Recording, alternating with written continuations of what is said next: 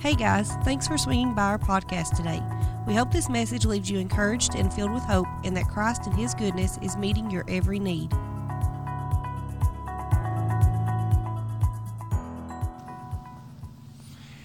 Open up to 2 Samuel chapter 9. And that's where I'm going to spend my entire time. I think I shared part of this passage like 2.5 years ago at Crestwood, but the Lord has just really been breathing on it this week. And there's some new stuff from it. I'm excited about it. But I'm sorry. Yeah, kiddos, you can go with Miss Taylor. I'm so sorry, huh? Just need to, yeah. Huh? You had it up behind. Oh, I'm oblivious. The Lord's really good, and believers need to remember that He's really good. And we need to remember the absurdity of His goodness. Because some of His goodness does not make sense, but He does it anyway. And so, goodness, hang on.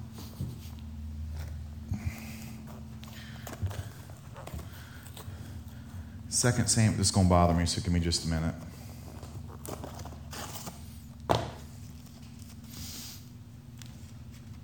Second Samuel 9, I'm going to read the first 13 verses. So if you didn't read your Bibles today, you're in luck, because I'm going to read it to you.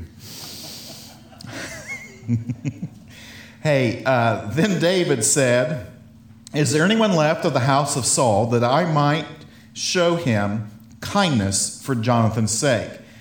Now there was a servant in the house of Saul named Ziba, and they called him to David. And the king said to him, "Are you Ziba?" And he said, "I am your servant." The king said, "Is there not yet anyone in the house of Saul whom I might show the kindness of God?" And Ziba said to the king, and Ziba said, "Behold, he is in the house of Machir, the son of Amiel, in Lo-debar." Then King David sent and brought him from the house of Machir, the son of Amiel, from Lo-debar. Verse 6, Mephibosheth, the son of Jonathan, the son of Saul, came to David and fell on his face and prostrated himself. And David said, "Mephibosheth." And he said, "Here is your servant." Verse 7, David said to him, "Do not fear, for I will surely show kindness to you for the sake of your father Jonathan, and will restore to you all the land of your grandfather Saul, and you shall eat at my table regularly." By the way, that means every single day. Okay? "You shall eat at my table regularly." Verse 8, and he prostrated himself and said, "What is your servant that you should regard a dead dog like me?" Then the king called Saul's servant Ziba and said to him, "All that belonged to Saul and to all his house I have given to your master's grandson. You and your sons and your servants shall cultivate the land for him, and you shall bring in the produce so that your master's grandson may have food. Nevertheless, Mephibosheth, your master's grandson, shall eat at my table regularly." Now Ziba had 15 sons and 20 servants. Then Ziba said to the king, "According to all that my lord the king commands his servant, so that your servant will do." So Mephibosheth ate at David's table as one of the king's sons. Mephibosheth had a young son named Micah, and all who lived in the house of Ziba were servants to Mephibosheth. So Mephibosheth, such a hard name. So Mephibosheth lived in Jerusalem, for he ate at the king's table regularly. Now he was lame in both feet. I've been praying about what to share today because it's Father's Day. And I know for some this is a hard day because you've lost someone, or your earthly dad wasn't a great dad, okay, or whatever. And then some, you had wonderful fathers. And so I've been praying about how to share this, how to approach this morning, because I just got so overwhelmed about midweek that the Lord really just wanted to remind us of His goodness again. Now, in this story, there's lots we can pull from, but I'll just say this to kind of just get right into it. the Father isn't concerned about your resume. He is not concerned with how you look. He's really not concerned. I think we should care what others think, but we shouldn't be obsessed with what others think. In other words, like we should be above reproach, which causes others to think well of us, but we shouldn't do it from a point of view in which we're obsessed with what they think of us. Does that make sense? Okay. And the Father is extremely obsessed with bringing sons and daughters to his table. And not only just bringing them to his table, but allowing them to stay at his table. Like we sometimes we sing this song, Fight My Battles, and it says, you've prepared for me a table before my enemies. That's actually Psalm 23. Like he makes this table and he says, would you come and sit? And Jesus in the New Testament asks us to come to his table when we receive communion, when we partake of his blood and we partake of his body, and we really just reflect on the sacrifice he's given us. And the table is such a powerful image because like I've made this joke before, but like how many of y'all had to sit at the card table as a kid in the other room while the adults sit at the big table? Right? Like with the Lord, he says everyone sits at the big table and that everyone is welcome at the big table, and there really is no card table anymore. Okay, there is no card table in the kingdom of God. Sorry, those who like to gamble, but that was funnier. And he's always looking for more to sit at this table. Let me say this. Like, he's always looking for more to sit at this table, and I believe that he's always wanting that those that are already sitting at his table to actually become aware that they're at his table. There's a lot of believers that have given their life to them, that love God, that serve God, but don't realize where they're sitting at.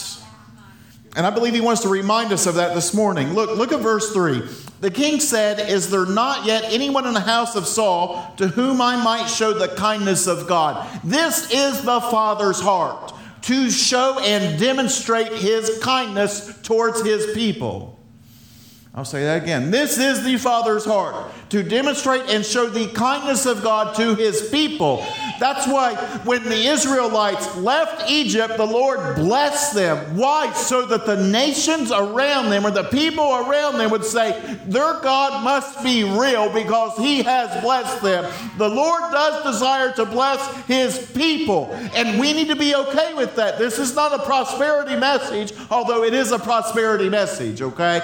Our prosperity is him. Our prosperity is God with us, right? So we need to be okay with this. So he likes to demonstrate his kindness towards his people. And Ziba said to the king, there is still a son of Jonathan who is crippled in both of his feet. Now, if you know the Bible, Jonathan was David's best friend. And he was more than a friend. He was like a brother to him. He was actually closer to David than his biological brothers. And which that's interesting to me. I mean, I love my family, but then there's family that I've chosen to be my family. Okay, and that's kind of what that is. It's like, you're not my blood, but I'm going to love you like you are. So he says, he made a promise to his best friend. He said, I'll take care of your family. And David, there's this, David remembers this and is like, is there someone in his household that I can hold my word to, that I can bless? And so Ziba says, yeah, there is a son, but he's crippled. And in other words, he's almost useless. He's unable to go to war, and he has absolutely zero anointing whatsoever. That's what he's saying there. And I want to say this, that your own crippledness, my own crippledness, does not disqualify me from sitting at his table.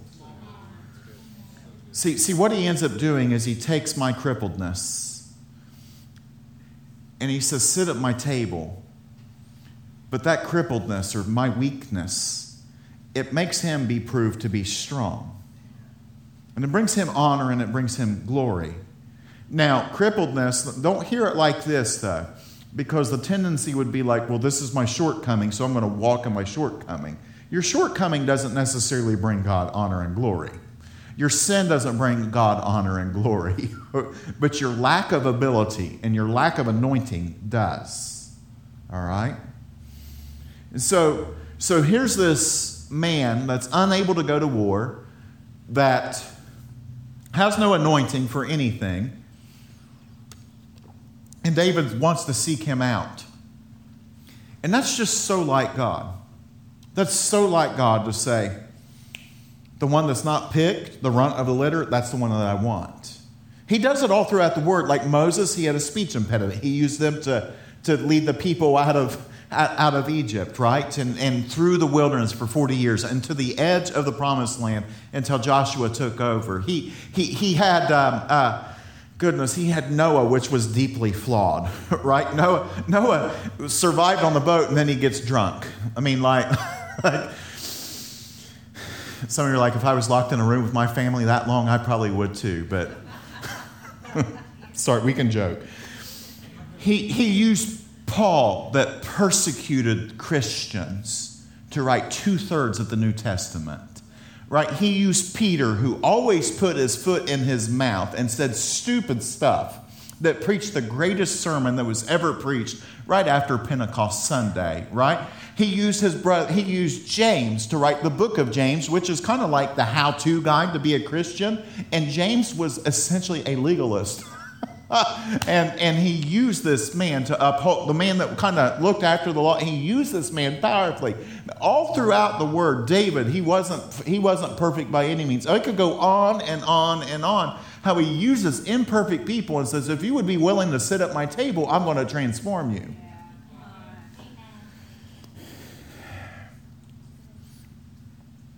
See, even though Mephibosheth had no abilities, the king still pursued him. And that's a picture of John 6:44. This says, no one can come to the Father.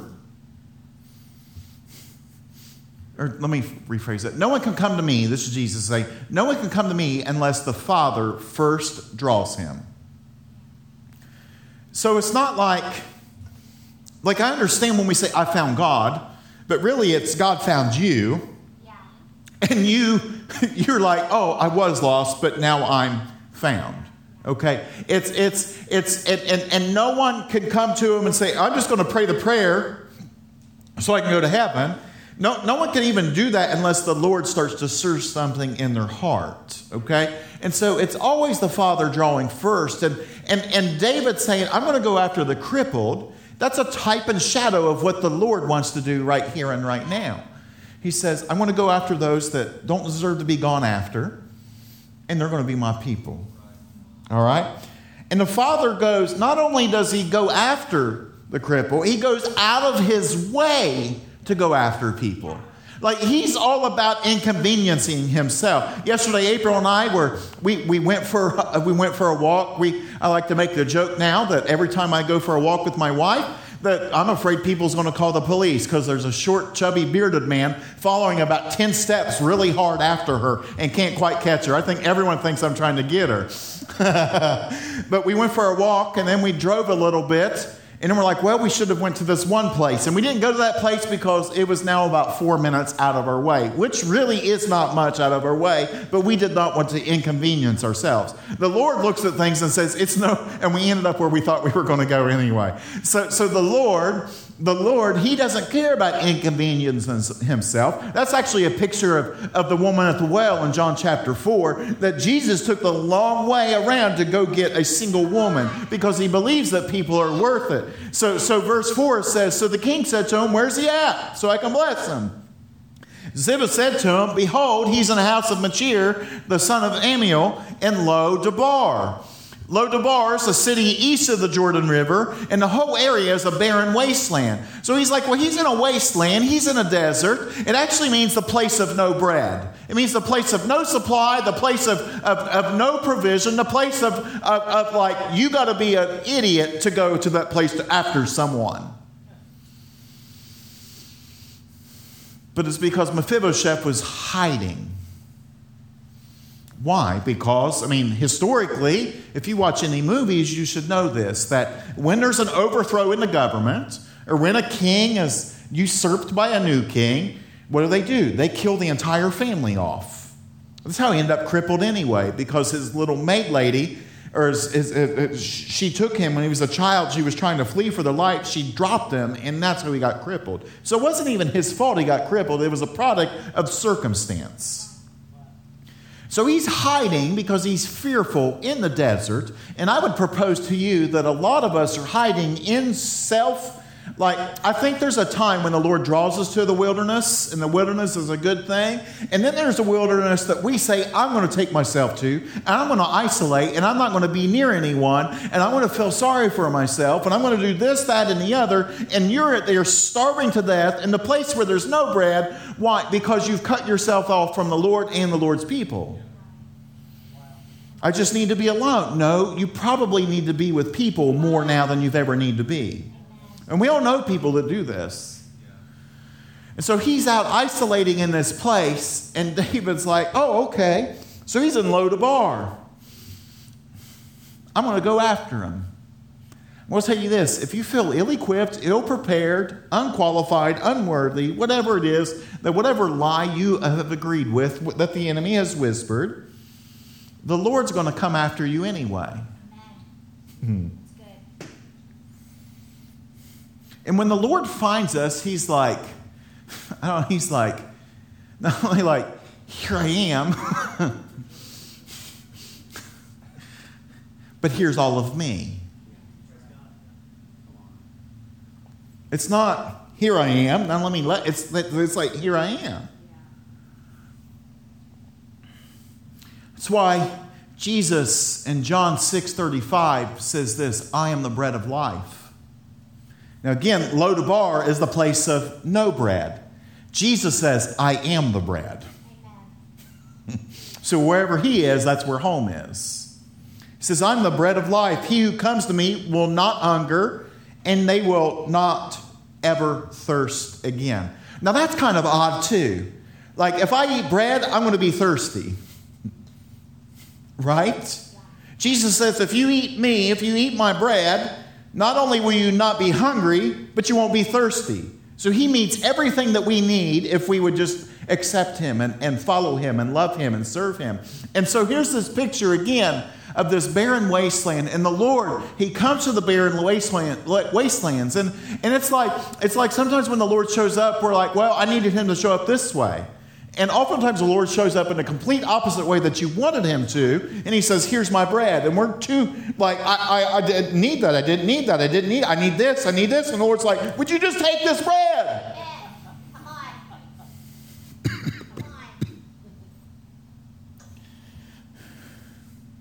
Satisfaction's only found in him. Amen. So good. Sustenance is only found in him. Let's say this. The longing that you may feel is only found in him. And we live in a world that perpetuates longing, right? And actually, we live in a world that tries to get you not to long for anything because it's instant gratification.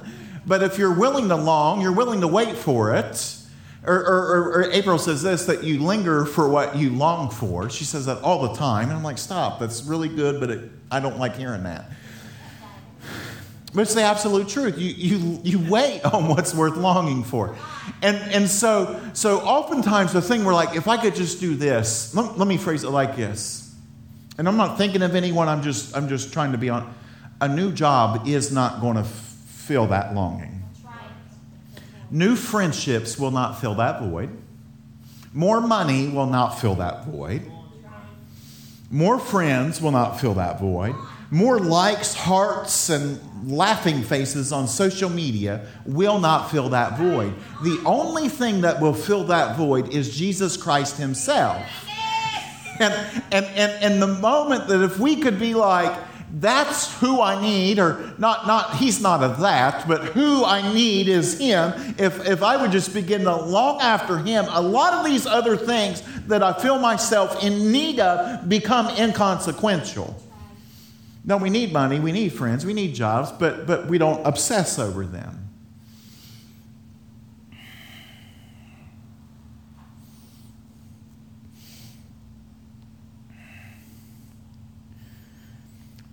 I cut us off today. We were going to sing a song, Christ is Enough for Me.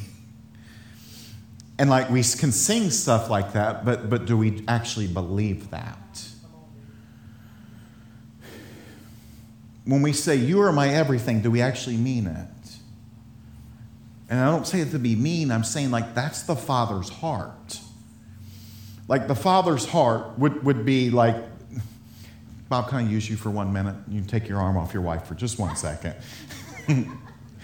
Okay, what I want you to do is face them. Now, let's just pretend that he's Jesus, because he's got a nice thick beard. Okay, so he's Jesus, and what the Father desires from his people is to do this. Now, don't you dare drop me. Do you understand what I'm saying? It is a lot of leaning. But he desires to hold us up, to prop us up, to take care of us. Thank you. You did good. He's tired now. He's like... like the George Costanza of preachers. Short and chubby and powerful. It is.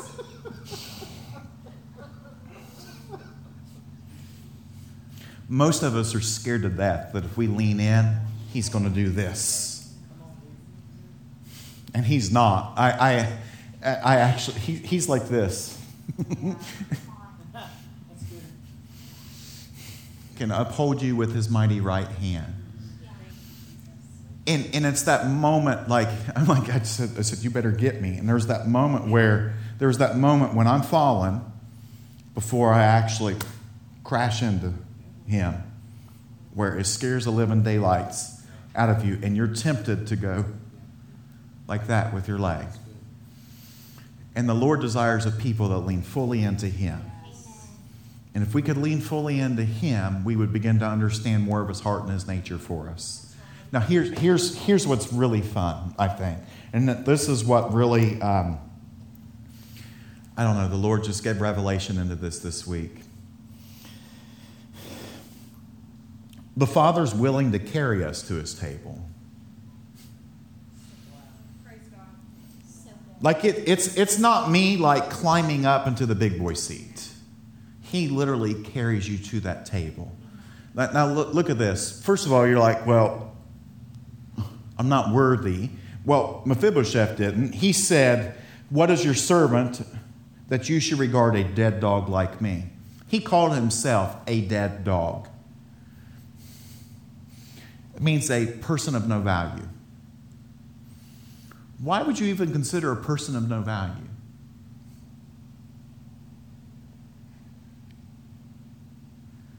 And in verse 13, it says that he was lame on both feet. So even when he got to the table, he still had that affliction. And it says that he ate at that table all his days. So how does a crippled person get to the table day in and day out? They got to be carried in.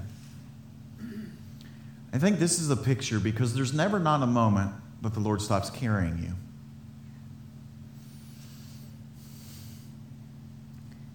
It's like I want to be at his table. Allow him to carry you. Allow him to sweep you off his feet. I'm going through a hard time. Allow him to carry you through that time. Let him sweep you off his feet. I'm struggling in my soul, my mind, will, emotions. Allow him to carry you. It's okay to be crippled, but it's not okay not to allow him to carry you. Does that make sense? Yeah. Like he really, really wants to.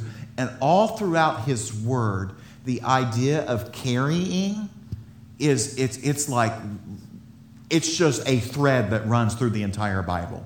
This isn't like a one-time word in here. This isn't a one-time thought. This is all through. I'm just going to read a bunch of verses to you because I really want you to see just how much he carries you and how often he carries you and how that is his will for you to like. And by the way, like if you carry let's just say this, if you carry a baby, it's really easy to carry a baby that's at rest. Right? When the baby, it is. It's just easier on you and it's easier on the baby. But if the baby's like, going kung fu on you and screaming bloody murder, it's hard to carry that child. Now, it's not hard for the Lord to carry us if we're doing this, but it sure does make it awful painful on us when we're kicking and flailing and waving our arms like crazy. And if we could yield to the Master's hands that want to do this to us, I think it'd change everything. Look at this. Exodus 19:4. Oh, man. Exodus 19:4. You yourselves have seen what I did to the Egyptians and how I bore you on eagle's wings and brought you to myself. He says, I carried you on eagle's wings.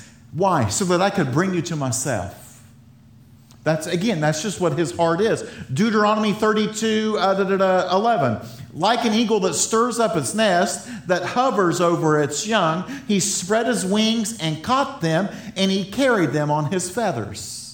So not only does he carry you, but he carries you on his feathers, which is a picture of safety. The safest place we could be is if we allow him to carry us to his table. Let's keep going. This is better than we're acting today. That's okay. Amen. Brought my encouragement. Psalm 28:9. Save your people and bless your inheritance. Be their shepherd also. This is David praying to the Lord. Bless your people. You be their inheritance. You be their shepherd also and carry them forever. Isaiah 40:11. Like a shepherd who will tend to his flock, in his arm he will gather lambs and carry them in his bosom. He will gently lead them. So he says carry them, carry them gently right up against his chest. So it's not like the Lord's not like, but it's this. It's a picture of just carrying. God bless you. Come on in. So it's a picture of this tenderness. And it's this picture of not wanting to drop. And it's picture of not wanting to hurt. And this picture of not wanting to break. It's like if you were forced to carry, if you were carrying a child, you would carry the child with the utmost tenderness. Why? Because you want to hurt them. Because you want to take care of them. Isaiah 46, verse 3. Listen to me, O house of Jacob, and all the remnant of the house of Israel. You who have been born by me from birth, and have been carried from the womb. Even to your old age, I will be the same. And even to your graying years, I will bear you. I've done it, and I will carry you, and I will bear you, and I will deliver you. So he doesn't just carry you when you first give your life to him. He does it even into your gray years. He does it as you get older. He does it from the time that you were in your mother's womb until the time that you breathe your last breath. He wants to carry you. And he carries us, to that table that we are not qualified to climb up to ourselves. And he says, take a seat. But you don't get there by striving. You don't get there by trying harder. You don't get there by following all the rules and regulations. You don't get there by being Susie Super Christian or Sam Super Christian. You get there by giving your life to him and saying, would you just carry me? And Lord, and I'm going to let you carry me because you're safe. I'm going to let you carry me because you're good. I'm going to let you carry me because I trust you. I'm going to let you carry me because I don't want to be carried by anyone else. Because if we don't allow ourselves to be carried by the Lord, the enemy will do his best to drag you off. He won't carry you. He'll grab you by your feet and he will drag you off. All right. There's more. There's one more. Because several of these verses Jesus actually quotes in the New Testament. Isaiah 63, verse 9, it says, in their affliction he was afflicted. And and the angel of his presence saved them. In his love and in his mercy, he redeemed them, and he lifted them up and carried them all of their days. Amen. It's not an inconvenience for the Father to carry you. That's right. It's not an inconvenience for the Father. Like, sometimes the girls will come up here and, like, Michaela will make me lift her up and hold her. And then Katie does once Michaela does. It's never Katie first. It's always Michaela first. But after a while, I get tired. The Lord doesn't get tired. That's right. So good. That's right. The Lord doesn't get tired. The Lord's not like, give me just a minute, right? Or the Lord's like, I've got you. That's right. So good. I've got you. And then I've got you some more. And the question is if we're willing to just embrace him carrying us. See, when you're carried, you have no right to tell the one carrying you where to take you. That's right. That's so good. You're not. You have to yield to the one that's carrying you. Come on. You do. It's like when you carry your kid, you're not like, where do you want me to take you, right? And you just do what they. No, it's you're going to go where I take you, and you're going to be happy where I take you. I think it's the same thing with the Father. I think that if we could just yield to wherever he carries us, it may look different than where we thought he was going to take us, but it always ends up at the exact same place. It always ends up right back at his table, where he says, I will provide food for you all the days of my life. That's what he told Mephibosheth. That's what David did. And if everything's a type and shadow in the Old Testament for the New, then you could say that again, if Jesus is really the bread of life, that if the Lord carries me to his table, he's going to continue to give me bread. And he's going to continue to give me bread. And he's going to continue to give me bread. You could even say at his table is where I get sustenance, right? From Matthew 4:4, that man doesn't live by bread alone, but every word that proceeds from the Father's mouth. And so he begins to nourish me, begins to take care of me, begins to speak things that transform me if we yield to his carrying. Like, I hope we get that, because I've belabored here for a really long time. But I belabored here because I really feel in my heart this is where we probably struggle the most. Like, it's one thing to say, oh, he's chasing after me. Like, that gives me the warm and fuzzies. Right? I mean, and that's why we get so wound up, like singing the goodness of God, that song we just did. Your goodness is running, like we're like, ah. Or when we sing Reckless Love, everyone goes, ah. You know, it chases me down. I can't even remember the words, but I know it says that. But it's slipping me. If we played it, I could sing it. But we get wound up about that stuff. But what about when we have that collision moment? Are we willing to yield to that?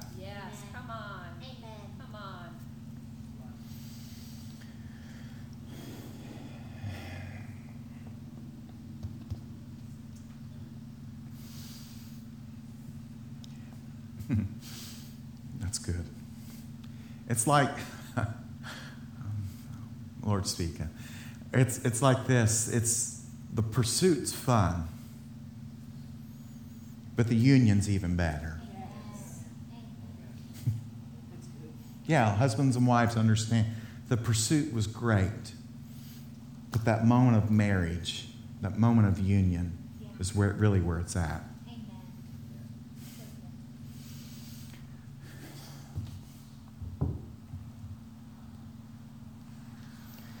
So this last point, when you get at the table, and if you can stay there long enough, that's the key too. If you can stay seated at the table, because when you're at the table,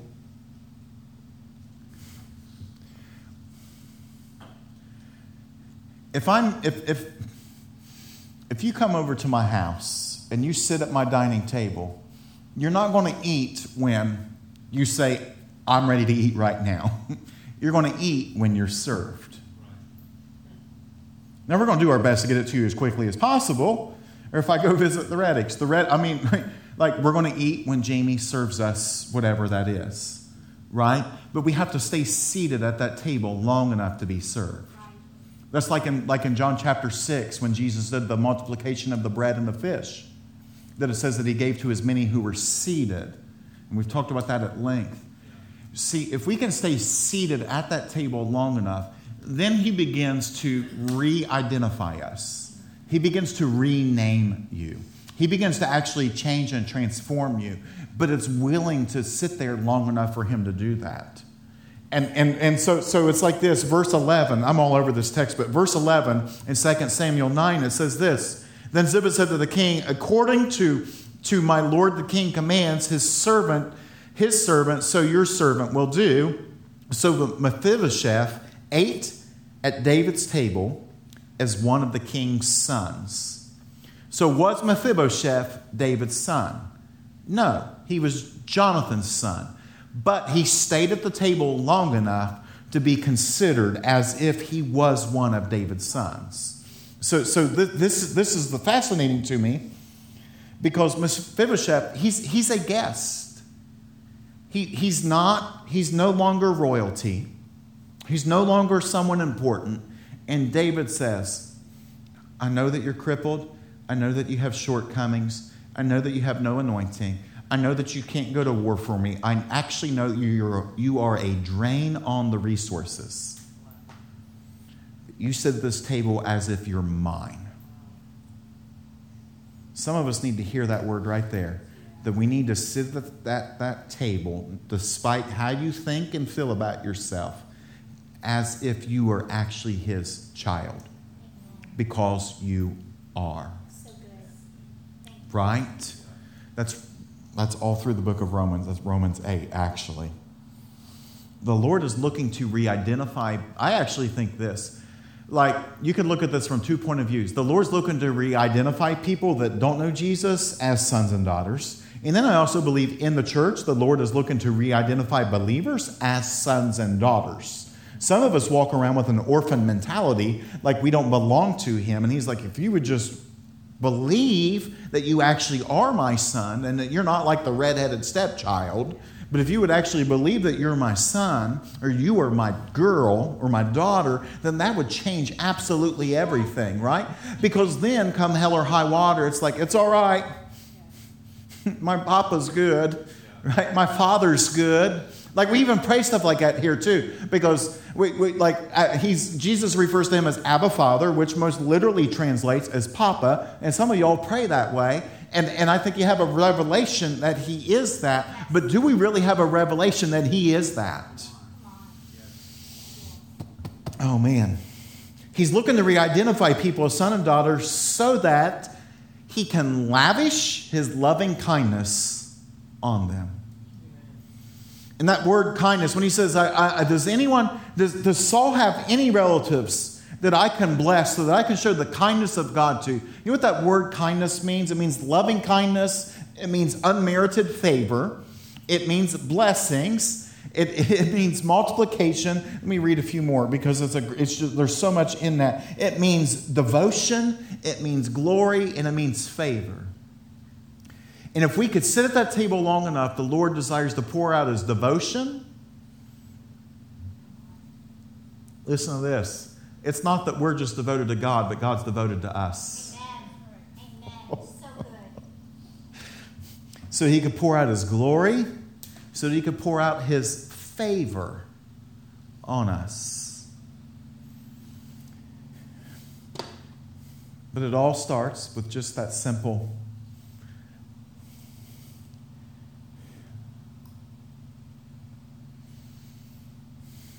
are we willing to allow him to carry us to that table? I mean, that's it. That's the whole point. Are you willing to allow him to carry you? And then are you allowed to sit at that table? Are you willing to sit at that table when it takes a little bit longer sometimes to get your order? It's not your order, but you understand what I'm saying. Are you willing to stay at that table long enough that he meets your needs? Are you willing to sit at that table when seems like everything around that table is going to hell in a handbasket? Are we willing to sit at that table when the enemy's sitting right there and taunting you, trying to get you to leave that table to go and fight him? Because that's what he does. He's like, why don't you come down and wrestle with me for a little while? And we end up getting up out of our seat, and then we miss out on the meal that's set before us.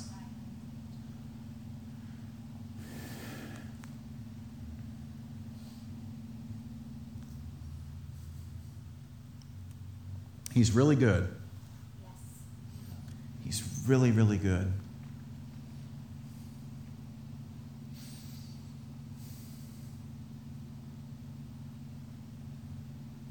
And he really desires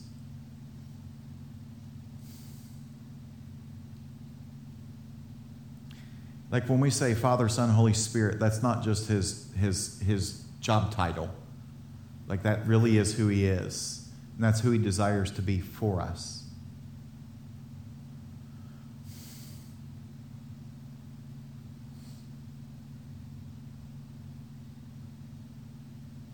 Like I'm not just dad. I'm dad. He's not just father. He's father. And there is no theologically way I can unpack that other than just how I said it. He's father. And the question is, are we willing? Are we just willing? Thanks for listening to this week's message. The goal of River City Hope Church is to provide as many resources as we can for free. If you'd like to support this ministry, go to hopeforrivercity.com. Again, that's hope, the number 4, rivercity.com.